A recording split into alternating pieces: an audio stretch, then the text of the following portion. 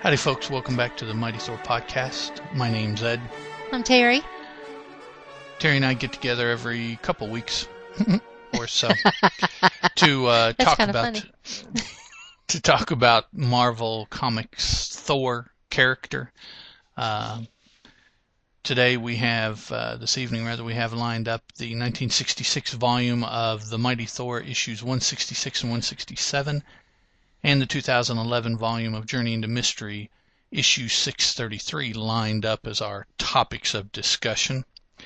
After the books, we also have a little bit of feedback, little faux pas on my part that I can relate to everybody there about that feedback. And so Terry, how are you? I'm fine. Cool. We were just commenting while we were getting ready about how the price of Thor has fluctuated in the last 40-odd years. Oh, I don't think it's fluctuated.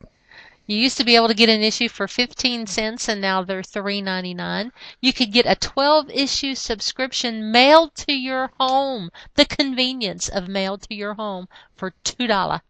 $2. If you were in Canada, $2.50. Now, if you were in a foreign country, $3.95. Now it's 27, according to the indice.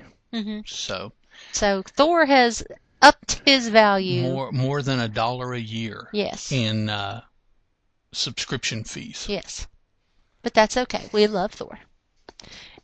And we'll just jump right into issue 166. By the way, we are a spoiler podcast. Not that we should be spoiling the 1966 versions of Thor here that we talk about, but you never know. What did you say, 69 is when this one came out? Yes, right? 69. So this book is still almost older than I am. And it's, why you always got to bring up age? Anyway, we're moving. Let people know that, look, if you're spoiled by this and you're going to get mad, get out. No, don't get out. Listen to us. No, get out. No, listen to us. We're going to start with... no reason for you to get mad and get all pissy, whiny and stuff. We're going to start with issue 166 that came out in July. Isn't that lovely? And we left off when we last saw It was Thor. Almost like July today. I know. It's low 60s here. In February. Not a cloud in the sky all through the day. Yeah, in February in southern West Virginia. So it was quite shocking. Yeah. But when we last left Thor, he was rather upset because He was upset with him. He was upset with him. Him, who I wish they had found a better name for, but they call him, has stolen Sif, the Lady Sif, who Thor is madly in love with and wants to marry and have children with. And him has stolen Sif because he has woken from a long nap, very, very long nap, in his lovely cocoon, and she was the first woman he laid his eyes upon, and he decided, ooh, woman, I like her. And he took her away. So the front cover is a lovely battle between Thor and him, just ripping each other up. And it's the Thunder God battles as never before. A god berserk. The more than mortal being known as him hath captured the goddess Sif. But the power of Thor shall find him and crush him forever. None may threaten my most truly beloved without facing the wrath of the Thunder God. This is brought to you in all its glittering glory, and I'm not making this up, this is what's in here. Brought to you in all its glittering glory by Stan the Man Lee and Jack King Kirby. Valiant Vinnie Coletta embellisher and Slammin' Sammy Rosen letterer. So we see in the background, as we prepare for battle. That was very well done. Thank you. As we prepare for battle, we see that Balder is still with Thor as his compatriot in arms here. And we are preparing for drama such as we've never known before. And Thor is rampaging. Balder's trying to calm him down, but it's not really helping any. But Thor is rampaging that there is no place that him can hide. But now there's a reason for his rampage. Well, yes, his Lady Sif has been taken. No. More than that. Oh, tell us, Ed. He has been taken over by warrior madness. Oh. That most dreaded of psychological defects that once it occurs deserves the swiftest most terrible punishment that can be meted out, so that all understand that you do not succumb to warrior madness. Oh. In the midst of battle, must... Is that why Baldur's bidding him hold? That his rage bids him to make him mad, yes, and because he must hold back? You must always be able to fight with your wits.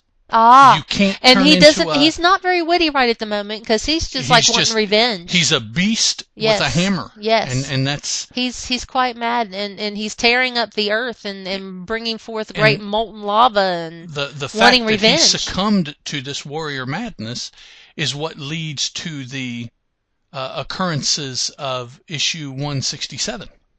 Okay. So. We haven't gotten there yet. Don't give it away. No, I'm not giving it away. Don't be a spoiler. I'm indicating to you. Don't be a spoiler. I'm not spoiling. I'm not getting ahead of myself. So, Thor is screaming, wanting revenge, such as none who has ever lived has ever known. And if Baldur calls him mad, then mad so he will be. Of what use is sanity when naught but power will prevail? For in all the world, save for regal Odin, there be no power equal to mine. And during this speech, he is tearing through the earth's core, bringing molten lava to the surface. He is ripping apart and causing whirlwinds. He's just having him a big old tantrum. And he's calling Baldur to his side. He said, the time has come, the die is cast. And Baldur's like, Friend, oh no, never mind, you've gone mad. You have no ears to hear. Okay, here I come, I'm coming to help. And Thor is throwing Mjolnir, hoping that somehow it will lead him to where he needs to go. Mjolnir has many different powers, as we've learned through the last many issues of Thor. And he is wanting to strike and slay. And now we switch over to Karnilla, because don't forget, Baldur has his own trials and tribulations. Even though he may not know about it. Well, he knows about it, but he don't know that there's some conniving going on in the background. Karnilla has decided that she wants Baldur, and is doing all that she knows to do to convince him that he wants her back. And Ed is convinced that he's in love with her. I think he's been cast a spell on him. And that's why he has this problem with Karnilla. But Karnilla has decided that she wants Baldur and will do nothing to stop. She will stop at nothing to get him. And she had sent the hag back last issue to snatch Baldur away from helping Thor back to her.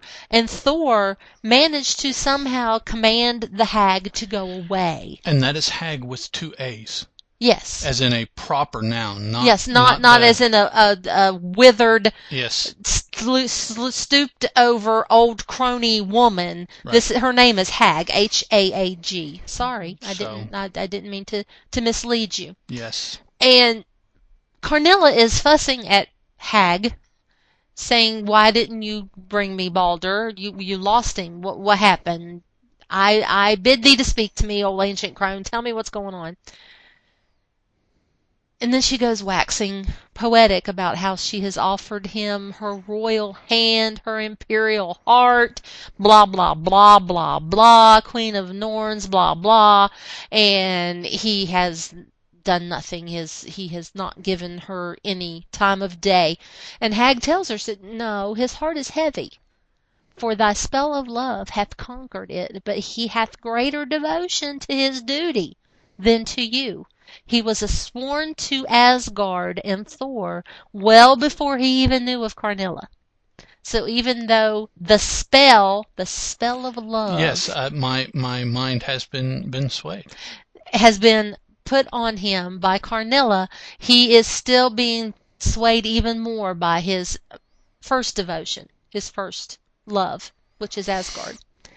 And Hag is like, but don't worry. You will have the prize. Just give me time. See, I'm molding a graven image of Baldur, and with some witchery, we'll have him. Don't worry about it. And she's making a little like voodoo doll of clay of Baldur. Kind of looks like him already, even though it's rather nondescript. Okay. And then we go back to Thor, who is still rampaging. Mjolnir has transported them somewhere. So Thor says, this must be where he is. Him. This must be where him is. Him is. So, yeah. So I'm going to have the battle that I want. And Baldur's like, never before did you want to battle so badly. He's raging. Only in defense have I known thee to wield the hammer. But never before, and he's thinking to himself, but never before has the warrior madness been upon thee. He's never seen Thor this agitated. Nope. And he's telling Thor, you know, you have to take care. You're not like kicking on all cylinders here. Him has the power to read men's thoughts. So we will not catch him unawares. Thor's not listening. Baldur's telling him all this, and the picture shows Baldur's like 10 paces behind Thor, saying, you gotta be careful, you gotta listen to me, you know, this guy, he can do this. And Thor's just raging on. He's just going on ahead of him, just moving on through. And Baldur's like, I'm asking you to listen to me. I must face him first. It's my fault that he escaped, and I have to face him first. He's kind of hoping that he can deflect Thor a little by saying, you know, for my honor, for me, as your friend, you have to let me face him because it's all my fault that this even happened. And Thor's like, this is my fight. This is my fight. Just And Baldur's like, but the madness, it's upon you. It clouds your brain. You're not thinking. You'll be weaker. You'll be slain because you're not thinking. And he's being entangled by roots while he's talking. And all of a sudden he's like, wait, what is going on here? What sorcery is this? And Thor's like, the very roots beneath our feet are rising up and ensnaring us. So this is a lovely half-page picture of Baldur and Thor being kind of like taken over by the roots. And Thor is like, I should fight alone. Because for some reason, Baldur's the only one really being trapped. And then we find out it's because him mentally commanded the roots to hold Baldur. Because his fight is not with Baldur. Right. His fight is with Thor. He says, I wished you hadn't found me because I have no wish to harm you. And that gets Thor ballistic once again. What do you mean harm me? I'm Thor. I'm God of thunder. And him's like, it doesn't matter. I am him, not born of man or woman. I am invincible. Those who made me well. And Thor's like, but Thor shall still destroy thee. So we see Sif floating in this little bubble of something in aerospace. Not quite sure what that is, but it's a little bubble. It looks like she's in a bubble, like you blow out of a bottle of bubbles in your little wand. She's in a bubble because him has placed her there so nothing can befall her while he takes care of Thor. And Thor is even more enraged because there's his beloved Sif and he can't reach her. And it's so funny because the speak bubbles very calm for him, so that you get the idea that you're supposed to read him in a calm, almost monotone, very laid back, this is how it is and this is what's going to be. And all of the speech bubbles for Thor have jagged edges.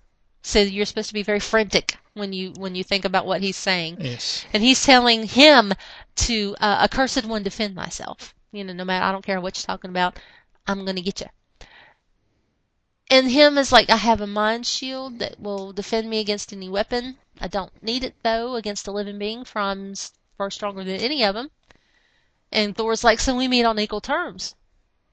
God of thunder, him. So we'll hash it out. And this is a full page of fisticuffs between Thor and him. And him is like, I am more than man, more than thunder god. I am him. Don't be surprised by my power. I only wish to live in peace with the companion that I have chosen, which just so happens to be Thor's Sif. But if I have to battle you, I will. And he has Thor down on the ground with his elbow up against his throat. And Thor's like, 'tis not thy strength that has failed me, 'tis the thought of Sif with one such as thee. A thought I can't endure. And he throws him off of him. I know. And he says, "A wretch, expect no mercy." And he jumps on top of him. And as he leaps, I know, as he leaps onto him, him rolls away. I hate his name.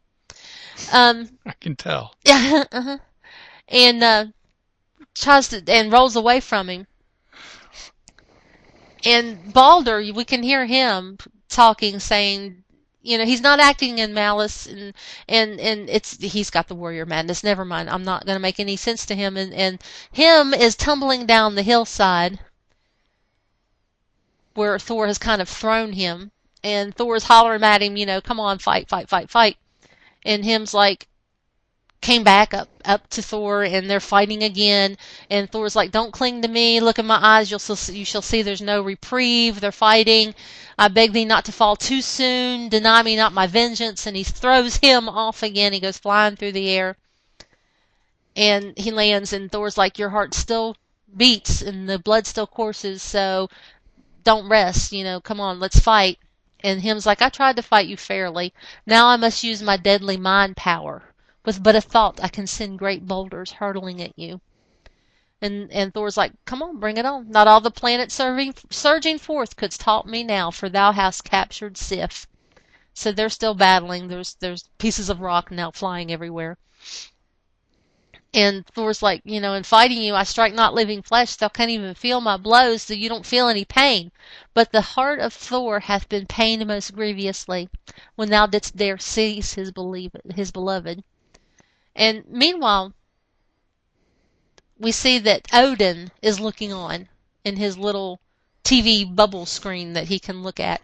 And his right-hand man has said, look what's going on here. And Odin's like, you were searching for Galactus. How did you find Thor? Because that's what he was supposed to be doing. The royal astrologer. Yes, the royal astrologer was supposed to be looking through this bubble thing, finding Galactus, because stars for Galactus. Because Odin is quite perturbed that he's still out there. And he said, "How did you find my son instead?" And the guy's like, "Well, while I was scanning distant worlds, I spied him, and I've never seen him like this. He hath the look of Thor, but there's something else there." And Odin's like, "Yeah, never did I see the day when the flesh of Odin's flesh, blood of Odin's blood, would succumb to warrior madness."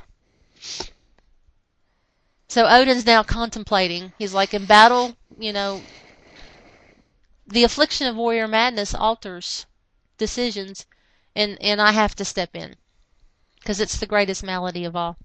"And any who are guilty of it must pay the penalty. Yes, even the son of All-Father Odin."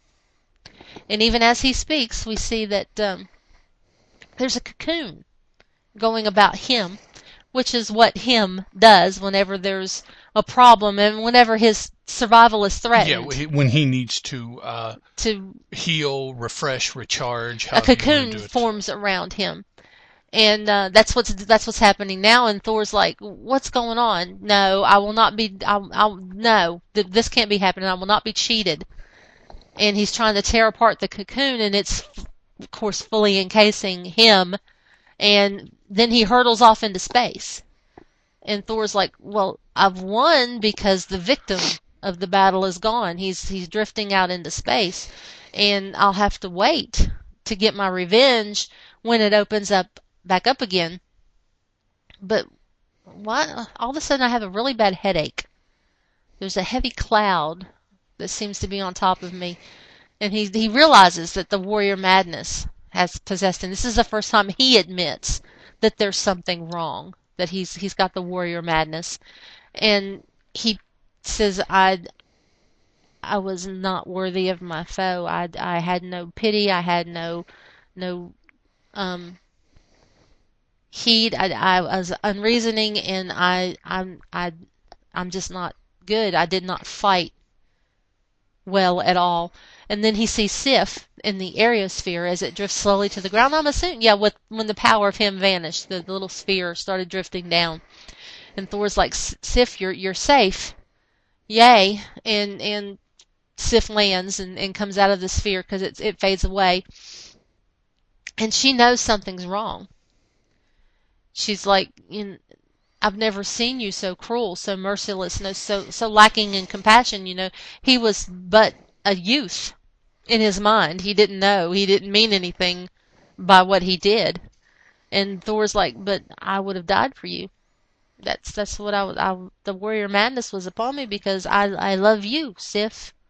Yeah, it's all her fault. Hey, how can it be all Sif's fault just because he's in love? Anyway. Oh, it's not Sif's fault at all. I know, but he's saying it's all your fault. It's his fault. I know. And Balder has been let loose by the vines and roots because him has gone off in his cocoon. And he's talking to Thor going, there's a sacrifice that you'll have to make. You'll have to atone for what you did. And they're all speaking of it. Balder and Thor and Sif are all together and talking about what they're going to have to do. And Balder's like, we know the law of Odin. The god of thunder to warrior madness has succumbed. And now he must see the All-Father's sentence for what he's done. And Thor's like, yeah, I've got to go pay my price. Thus by the power of Mjolnir now hie we all to fabled realm. And they go back to Asgard, where Odin is approaching. The guards are heralding him. And he's not very happy. He's got his little man looking for Galactus. He's waiting for Thor to get back. So as the heralds are telling Odin that what has happened is that they have completed the shift. They have apparently he commanded them to build some kind of cosmos craft that would be able to search the endless heavens for Galactus. And they're telling him that it's finally done and there's never been a ship like it before, that it should be able to reach beyond the universe, beyond the end of time. And Odin's commenting upon how grand it is. And this is a very, very Kirby-esque page of this grand ship. Mm-hmm. It's huge. The people standing beneath it are like little tiny G.I. Joe men. I guess not ant size, but G.I. Joe men size compared to the ship. And Odin says that he's decided that Thor is the one that's going to have to command the ship. Pilot it. Because that is going to be his punishment for succumbing to the forbidden warrior madness. And within moments, Thor and Balder and Sif show up in the palace chamber. And Thor turns to his friends and said, I have to go talk to Odin. I have to see what my punishment is. And Sif's like, I'm with you, darling, in my heart. And Thor's like, that's the god of thunder hath spoken. I have to leave. So he wanders off to find Odin to see what his punishment is. Face his punishment. Yep. Couple awesome full-page spreads in there. Yeah. The one of of Odin's face wasn't too taken with that one, but the first one of Thor and Balder. Mm-hmm. Good stuff. Good stuff. Kirby at his best. Yes.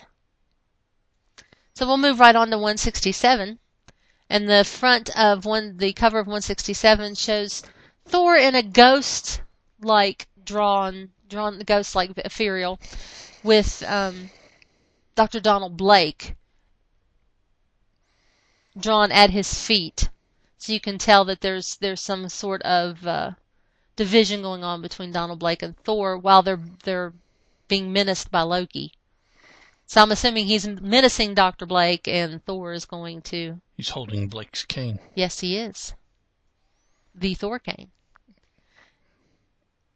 And then the title of this one is This World Renounced. And this cover was done by John Romita Sr.,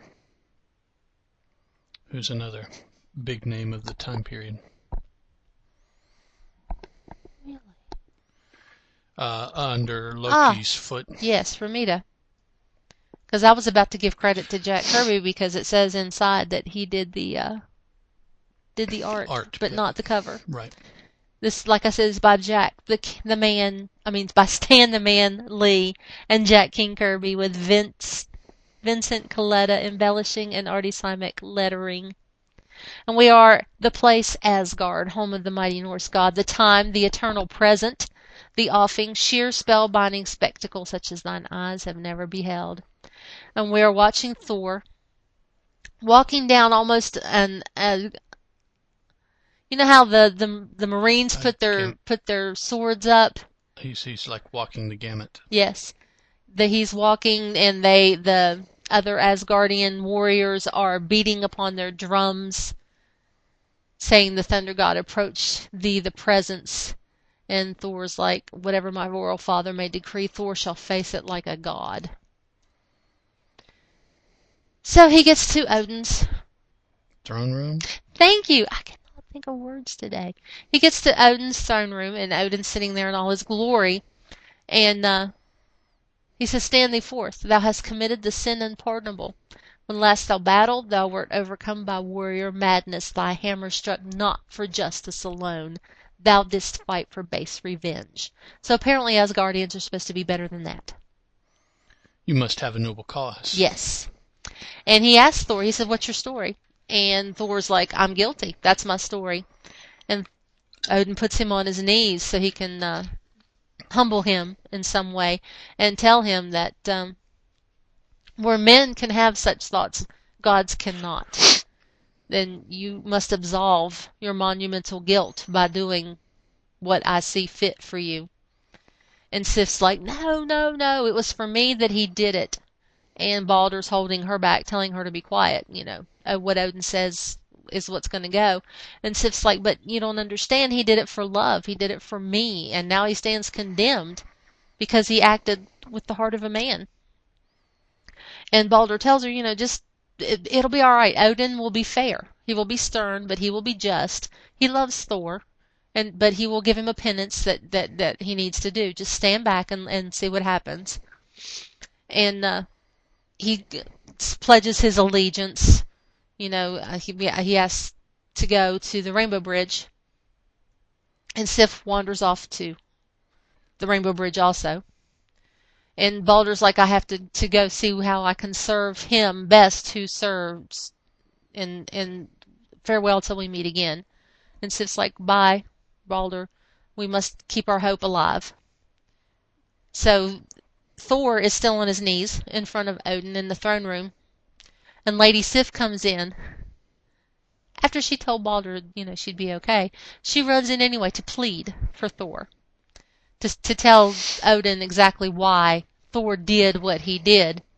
And Thor's trying to tell her, no, shh, it's okay, I did wrong. And Odin is tired of it and tells them all to be quiet.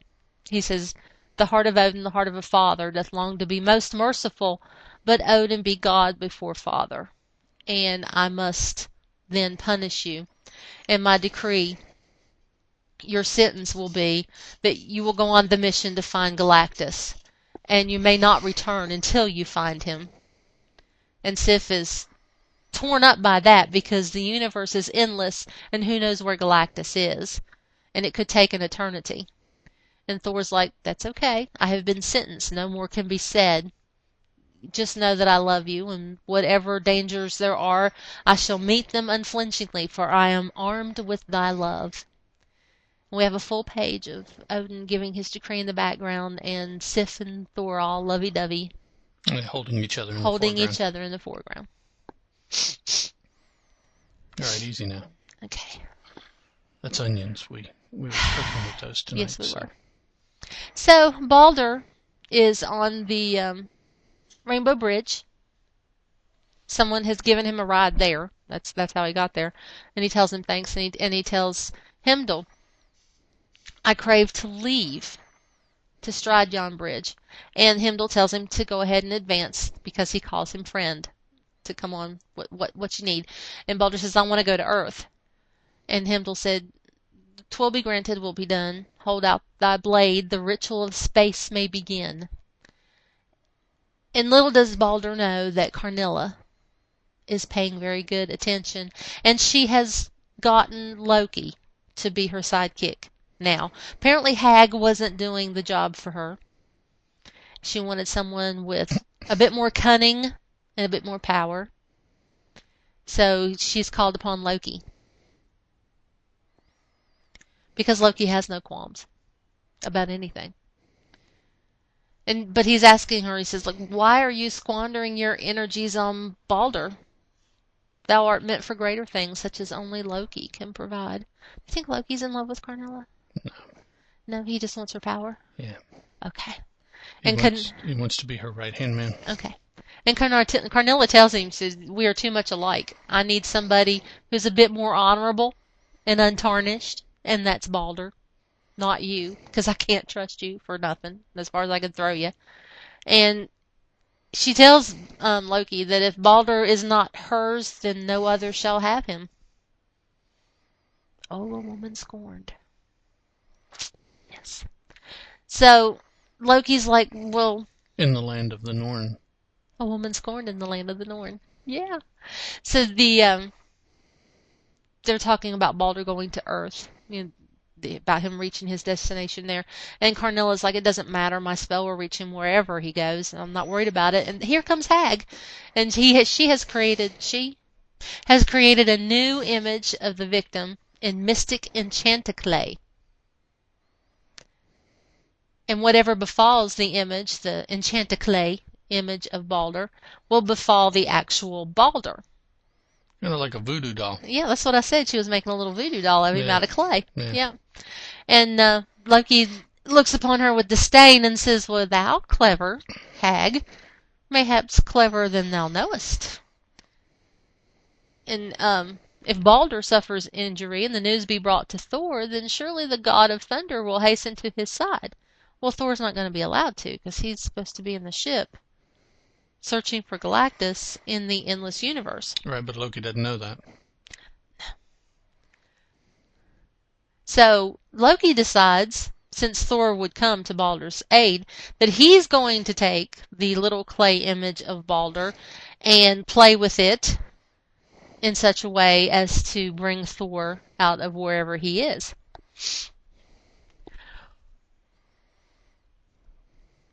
Because ultimately he wants the hammer of Thor. So he's like, stand back while I strike this little clay doll and show it who's master. Yeah, he's such a big boy.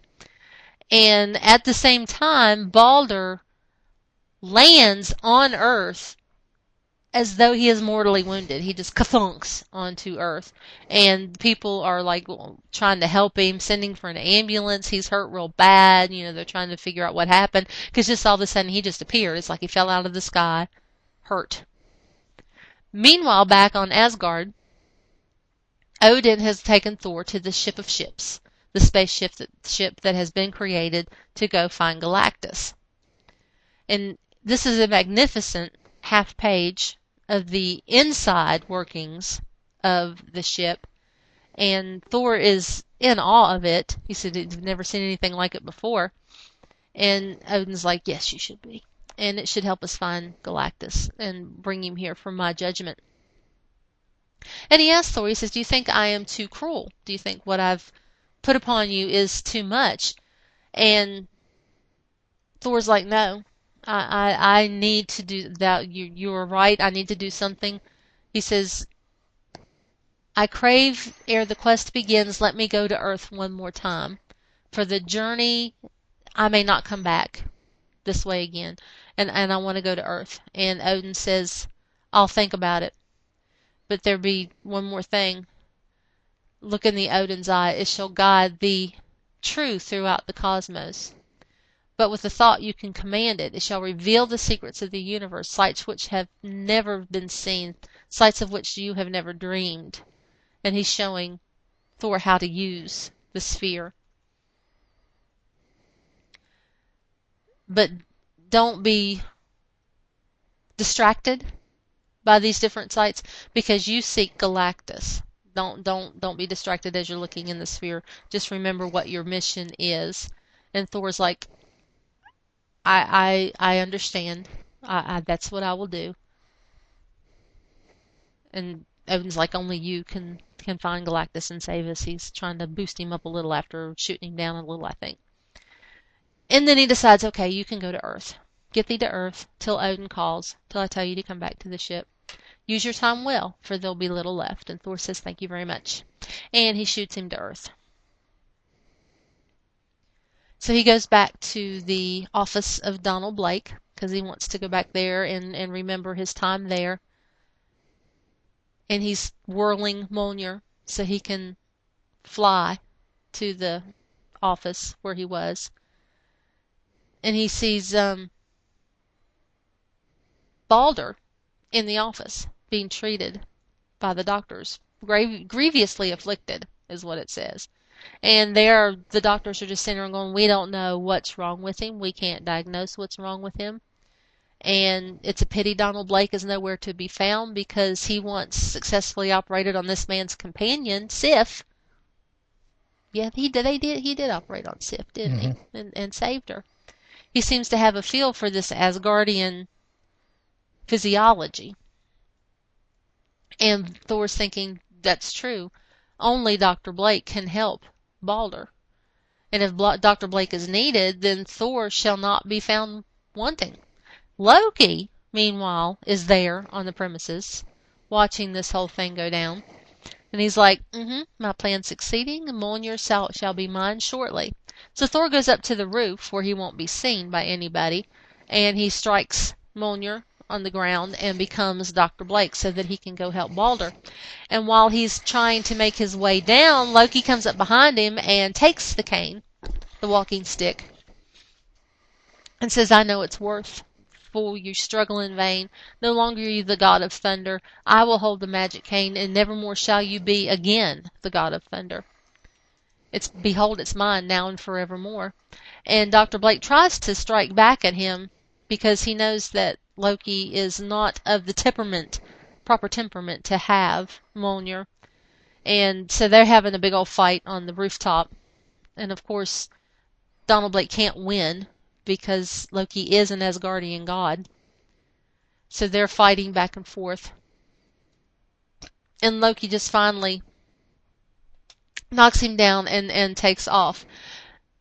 But Odin sees all this and says, stand fast, Loki. Thinkest thou to change the plans of thine own liege, to alter the fate of Asgard? And Loki's like, but I won this fair and square. It's my prize. I claim it for my own. Even you can't interfere, for it is written in the Code Imperial. Thou did not win it fair, Odin says. You are wretched. And whoever holds the mystic Mjolnir must probe the cosmos for Galactus. Yeah. So, because Loki stole Mjolnir and is now the owner of Mjolnir, he's the one that gets to go look for Galactus in the great ship. And Odin calls him forth, says, villain, now be gone, go to your royal sentence, you are not fit to bind your brother's boots, and lands the cane back beside Dr. Blake, who wakes up seconds later and says, well, Loki's gone, what happened? Here's my cane. He wouldn't have left it behind unless, and he feels the power of Odin. And meanwhile, in the distant galaxy, planets ignite, then smolder and crumble as the carnage is unchecked, the carnage of Galactus, who is out there destroying more worlds to feed because he's so hungry. And this is a lovely full page of Galactus with ships of people fleeing from the planet that he has just most recently destroyed. And the Odin Eye, meanwhile back on Asgard, the Odin Eye has seen the one called Galactus. And they're like, summon the thunder god, we must find Thor. It's like, too late, he's speeding away. No, never mind, too late. He spans the universe with just a heartbeat. Even while we watch, the galaxies fall away and he is gone. So now we go back to Earth, where Dr. Blake, of course, has shown up and has performed surgery on Balder and done a masterful performance, such as we have never seen, such surgical brilliance, they're saying. And they're congratulating him, and he's saying, thank you, thank you, thank you. And Balder is going to be okay. He saved his life. And he's out in the hallway, Dr. Blake, saying farewell. I have to leave you here on Earth to carry on the good fight. As for me, I'm needed elsewhere. And he takes a final flight over the city because he says, my journey will end in space when I find the one I seek. Behold Galactus. So he must not have seen that Odin said that Loki had to go look for Galactus. So I guess that was the end of this issue, by the way. I'm assuming he's going to go back to Asgard and find out from Daddy that his punishment is no longer going to be... Well, I don't know. All he does is snatch Loki. Well, he tells him, though, that since he's the one holding Mjolnir, then he has to be the one to go search for Galactus. See, I haven't read forward. I haven't read 168 yet. No, I haven't either. So I'm just in the dark. Whosoever holds the mystic Mjolnir must probe the cosmos for Galactus. Okay. That is what he tells him, and I guess he snatches Blake him up. was unconscious. So Thor doesn't realize he's still under the impression that he has to go. He gets to survey Earth one more time and then go and serve his sentence, but there now is no sentence for him to serve. Loki's going to serve it. Right. As far as this goes. As far as we know. So. Now I'm excited about reading 168. To see who has to go look for Galactus. Still a lot of full-page spreads in that one, too, with Kirby. Plenty of chance and time for him to do his thing and show it off in the book. But yeah, this story, this one's keeping my interest a little bit more than a lot of them have in the past. I'm kind of interested in this going to find Galactus thing. The him thing was kind of... Yeah, him was kind of stupid. But, you know. But going to find Galactus and... And I just now read forward a little bit in 168, and it is Thor that goes. You can't do that. Yeah, I can. I'm a spoiler. Okay. So, last up we've got the 2011 volume of Journey into Mystery, issue 633, which should be okay because I believe 634 is out. So, but, a spoiler warning. We open with a full-page spread here that's kind of a quick catch-up on what's been going on. We see Loki and we see Leah, not sure how to pronounce it. It's written by Kieran Gillen. Artist is Richard Elson. The colorist is Jessica Colleen with letters by Clayton Cowles. Excuse me. We zoom in from space into Earth, zoom into Kansas, zoom into Asgardia, and we see that the deconstruction, reconstruction is still underway, and we see a big image here of man and God working together to make things right. Next, we go to a sub-basement of the Infinite Embassy, wherein the Fear Lords are meeting, and we meet some of the Fear Lords. These are various denizens that at one time or another probably have been called the devil or Satan, but each one also has a bailiwick that's a little different from the others as far as what they are presiding over. We have the Dweller in Darkness. We have the Demon Despair. The Lurking Unknown. The Straw Man. Kalaku, who that one I was completely unfamiliar with. It's a dragon-y kind of creature. Not really sure what it is. And, excuse me, a female demoness called Nox. And then here, the last one that they showed that is empty belongs to Nightmare. Now, all these Fear Lords are meeting to discuss what can, should, will be done as far as concerning the anti-Odin. What was his name? The Serpent. Yes, the Serpent, and what he did as far as upending fear and who got the fear and how much fear and generating fear, and he messed up this whole hierarchy is how I see it. Well, this energy called fear, is divided up and goes to certain people for certain things.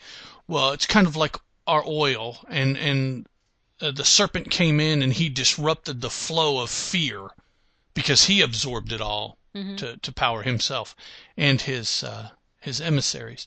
So there was a disruption of their lifeblood, of their coin or currency, everything that they use to do what they do revolves around fear, and he messed all that up. So they're wondering, they're conferencing about what can and should and needs to be done about this.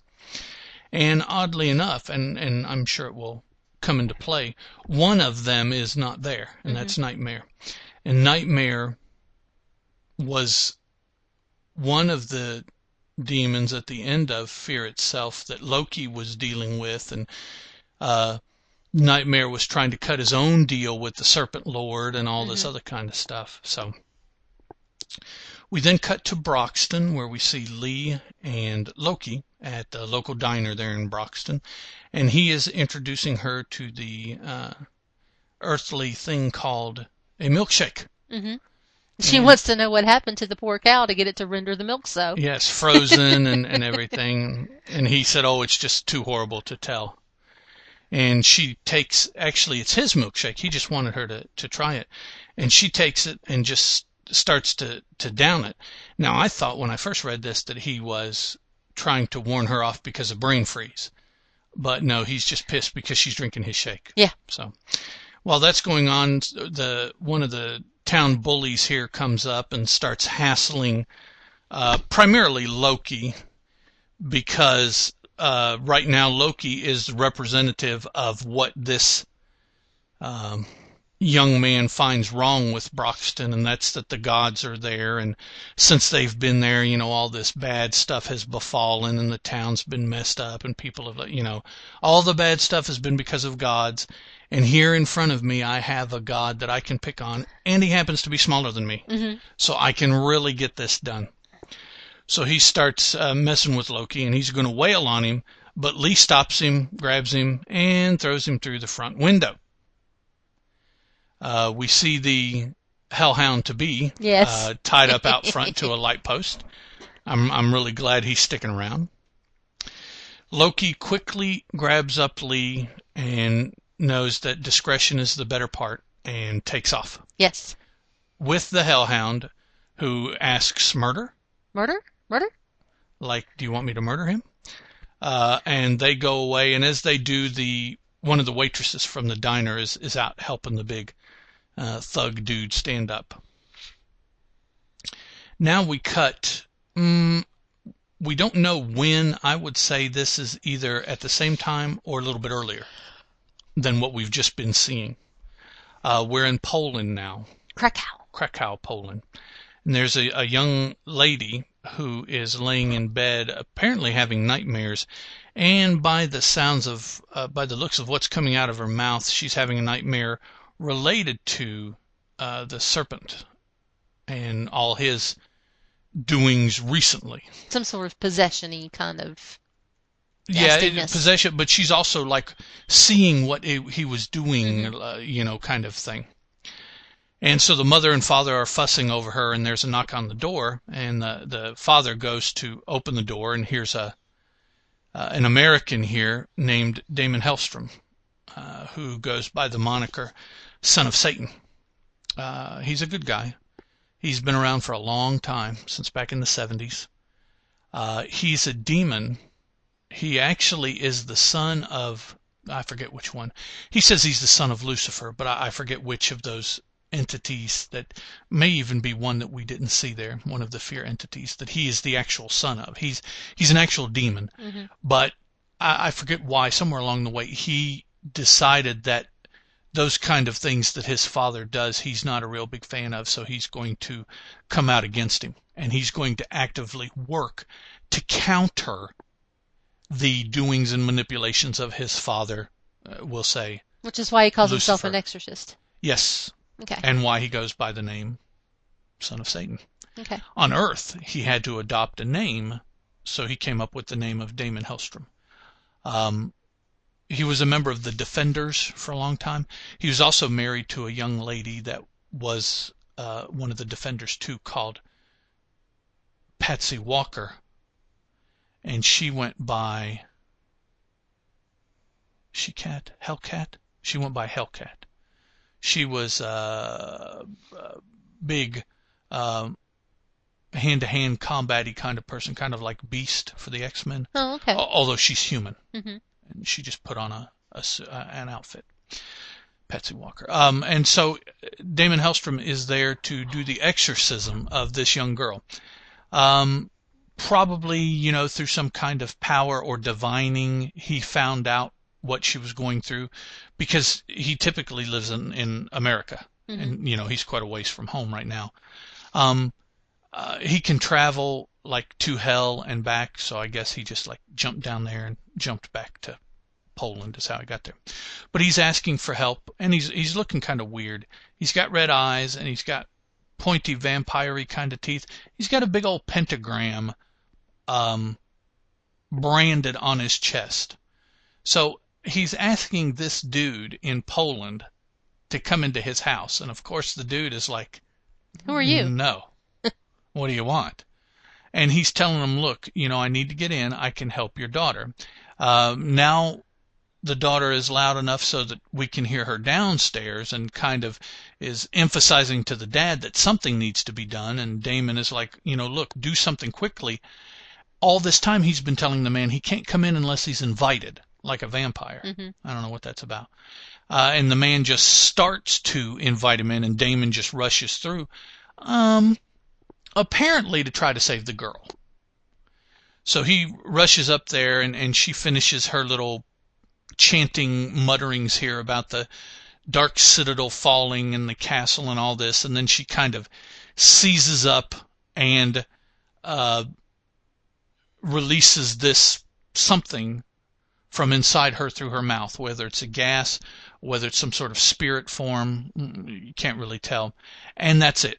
So basically Damon, due to his own timing, but also due to the being held up by the father, is too late. Mm-hmm. And on his way out, he tells him, "It's not your fault. It's not my fault. Somebody else did this, and I'm going to find who that is."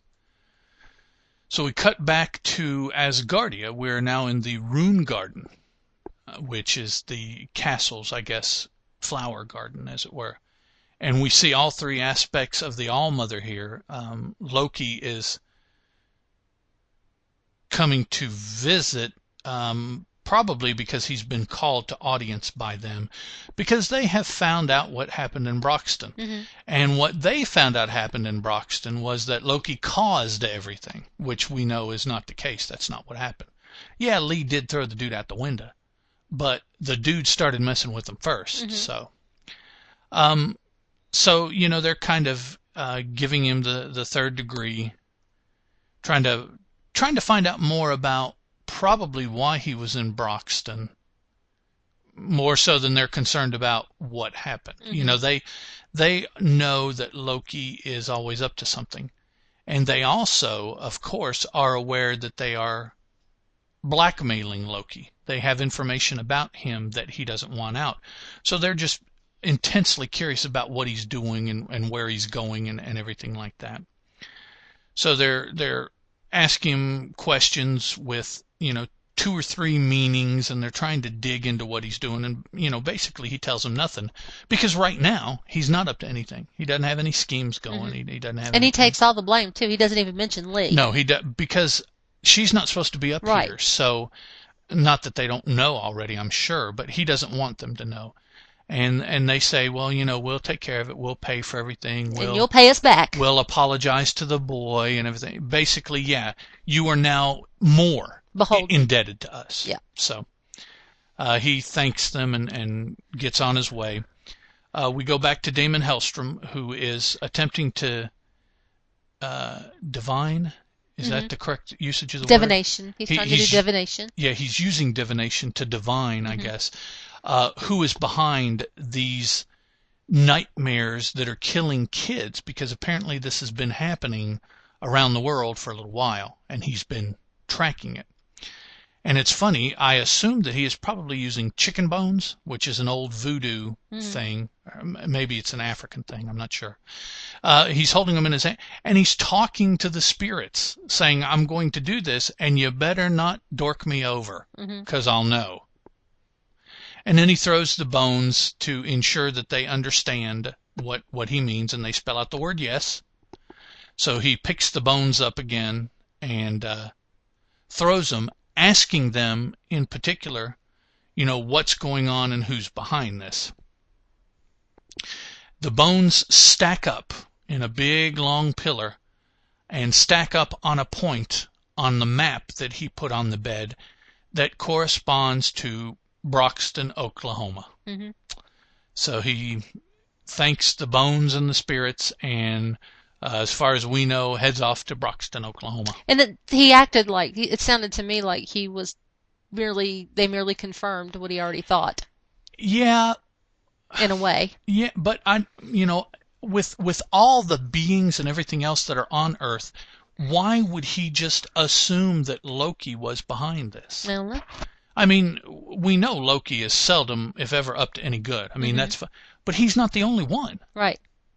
So, and plus two, what reading we've seen of Loki in the old Thors and in this, causing kids to have nightmares and killing them in the night is just not the kind of thing he does. Yeah, that's not Loki. It's not the way he works. So there's nothing that we have seen that smells like Loki. So I don't know why he would have that impression. But so we go back now to Asgardia. We're in Loki's room. And Loki is having a nightmare. He's having a nightmare concerning Thor and concerning his betrayal of Thor. His direct intervention, him being the direct cause into Thor's death, which also I don't remember it being that way. Thor was just as much responsible for his death as anything Loki did, I thought. So the Disir also are in his dream. They rise up out of the ground to try to grab him and drag him down to Nightmare, or Mephisto. That's who his dad is. Okay. Damon Hellstrom's father is Mephisto. Okay. And the Disir are trying to drag Loki down, probably to Mephisto's realm, because that's where they're trapped. I would assume that he's having that the Disir are in his nightmare because he feels guilty about them as well. Yes. Yeah. Now them, I would say, yeah, he did kind of do wrong with the bartering, using them as the bargaining chips with Mephisto and all that. Now, yeah, that was kind of underhanded. His involvement in what happened to Thor, I mean, there was a prophecy for as old as the Asgardians were that this would happen, whether Loki had been there or not. Ultimately, if you believe those sorts of things, this would have happened. Thor would have died in this manner, causing this result, which is what we saw. So Loki, I mean, and also, oddly enough, that, I think, is the primary thing that the All-Mother is holding over his head. And it's like, right. But still, the bottom line is he had very little to do with that. Correct. You don't have the ammunition you think. So I guess the ammunition they have is what Loki is allowing them to have. I guess if he were to push back, they may not have that much. Just the destroyer armor and Volstagg being involved. Involved in it, yeah. Who cares? Odin's the only one that cares, and he's not even around anymore. Right. The Asgardians wouldn't care about that. So we see that Eicol is waking Loki up, which could have led to some of the ferocity of the nightmare, an external something happening to you like that. Yeah. So Loki's asking Eicol, what did you want? Why were you, why are you doing that? Why are you picking on me? And basically he tells him, well, you were having a nightmare, and the nightmare that you were having needed to be put an end to. So it's almost like he's saying that you're going to have some amount of cause into your nightmare happening, and I had to stop it so that it ended. So they go off to try to find the cause, I think. You think that's what it is? What's causing the nightmare? Right, because Eichel says, their dreams are important. They're what it's trying to tell you is important. Well, it's just trying to tell Loki that he was responsible for Thor's death, and that the Disir are out to get him, is all I gathered from that. But they head to Dark Asgard, the Serpent's Asgard, and they're looking around, and they feel that there was once massive dark magic here, but it's no longer here. All that remains is the rocks and the rubble and everything like that. And Eichel indicates that there is a place here where the Serpent's Asgard is just as powerful as ever. And Loki points to his mind. And Eichel says, "You're not entirely stupid, are you?" In my head. In my head. What he's telling him is whatever's going on is Loki's all doing within it. Loki. Okay, I got you. And as they're sitting there discussing this, we see Damon Hellstrom, who kind of appears and senses, sees, feels, however he operates, that Loki is there, and immediately attacks him. And cause him trouble. That's where the issue, and of course Loki's response is, "Oh hell." That's where the issue ends. So Damon Hellstrom. Yeah, I'm kind of interested to see what the angle is here. Because a lot of this is being, I think Loki is being held more accountable than he really is. Those nightmares, whatever Hellstrom is, the kids and the nightmares and we've been following Loki. He doesn't have anything to do with any of that. So maybe. But I guess Loki being the most resident evil, I guess, because he did do all the machinations to help Thor defeat the serpent and die in the process. But still, I would say that all of Hell knew that Loki had, because he had been down there with the Hellhound, the Hell Wolf. They know that he was doing all this stuff in order to make it all come about. So he is their resident evil. That's not a resident of Hell. Right. He's the first one they're going to for evilness, for things that are going on. I suspect that what we're going to find is something or someone is still there in Dark Asgard. Some entity of some sort. An entity, or the energy is still being radiated by some artifact and it's causing this, something like that.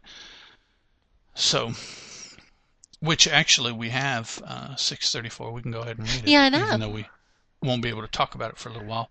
But what we will be able to talk about next episode is the Mighty Thor 1966 volume, issues 168 and 169. The Search for Galactus. Which we'll get to learn more about Galactus. And Mighty Thor, the 2011 volume, not The Mighty, but just Mighty Thor, issue 10, which will be the continuation of his story about the God Eater, and I can't remember the name. Tannerus and the yeah, Tannerus is the faux Thor, and whatever the God Eater's name is, I forget its name. Okay, now, concerning the little bit of feedback we have, I got a heads up by SMCJ44.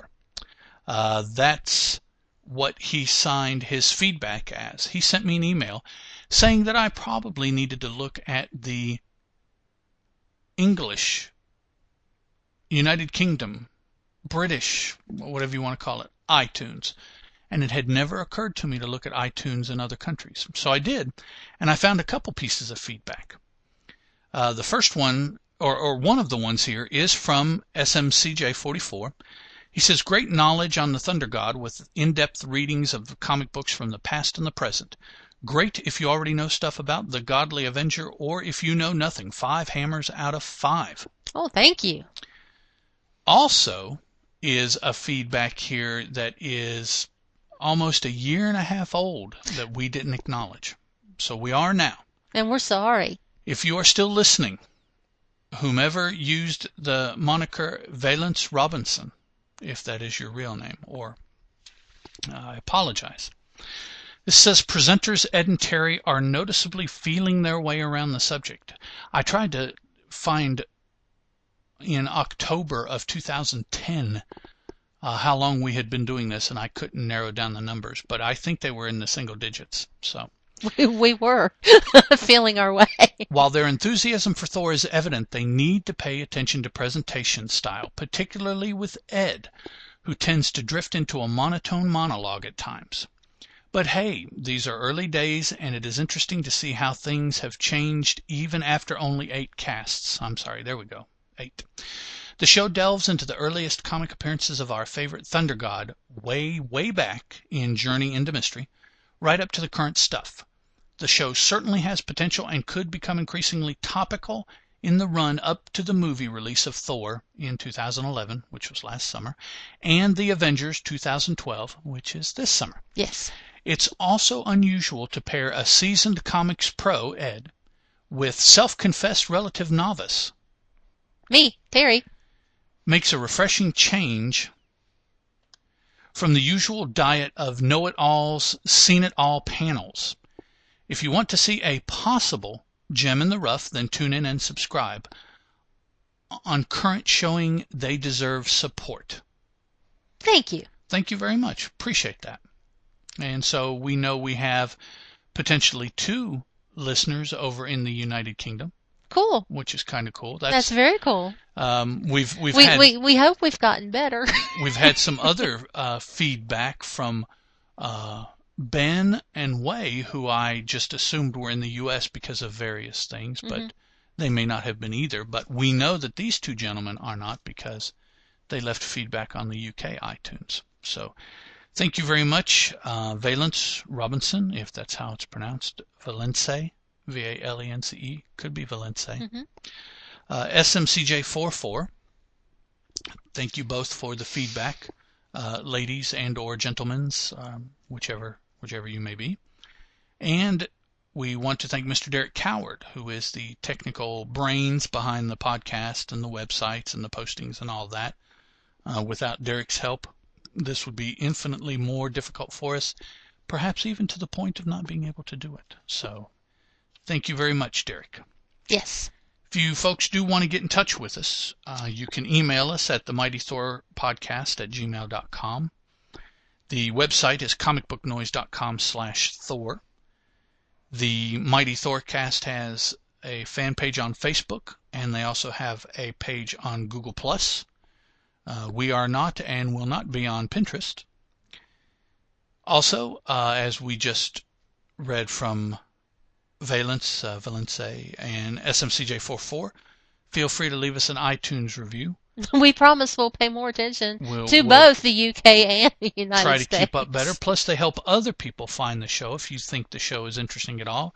If you think listening to Thor as we come up on the Avengers movie is something people might want to do, point them our way. I think that's all for us. We'll be back hopefully in another couple weeks with some more 66 Thor and some more 2011 Thor. Yes. And until then, keep on reading, and we'll talk to you guys again later. Bye. This is a Teal production.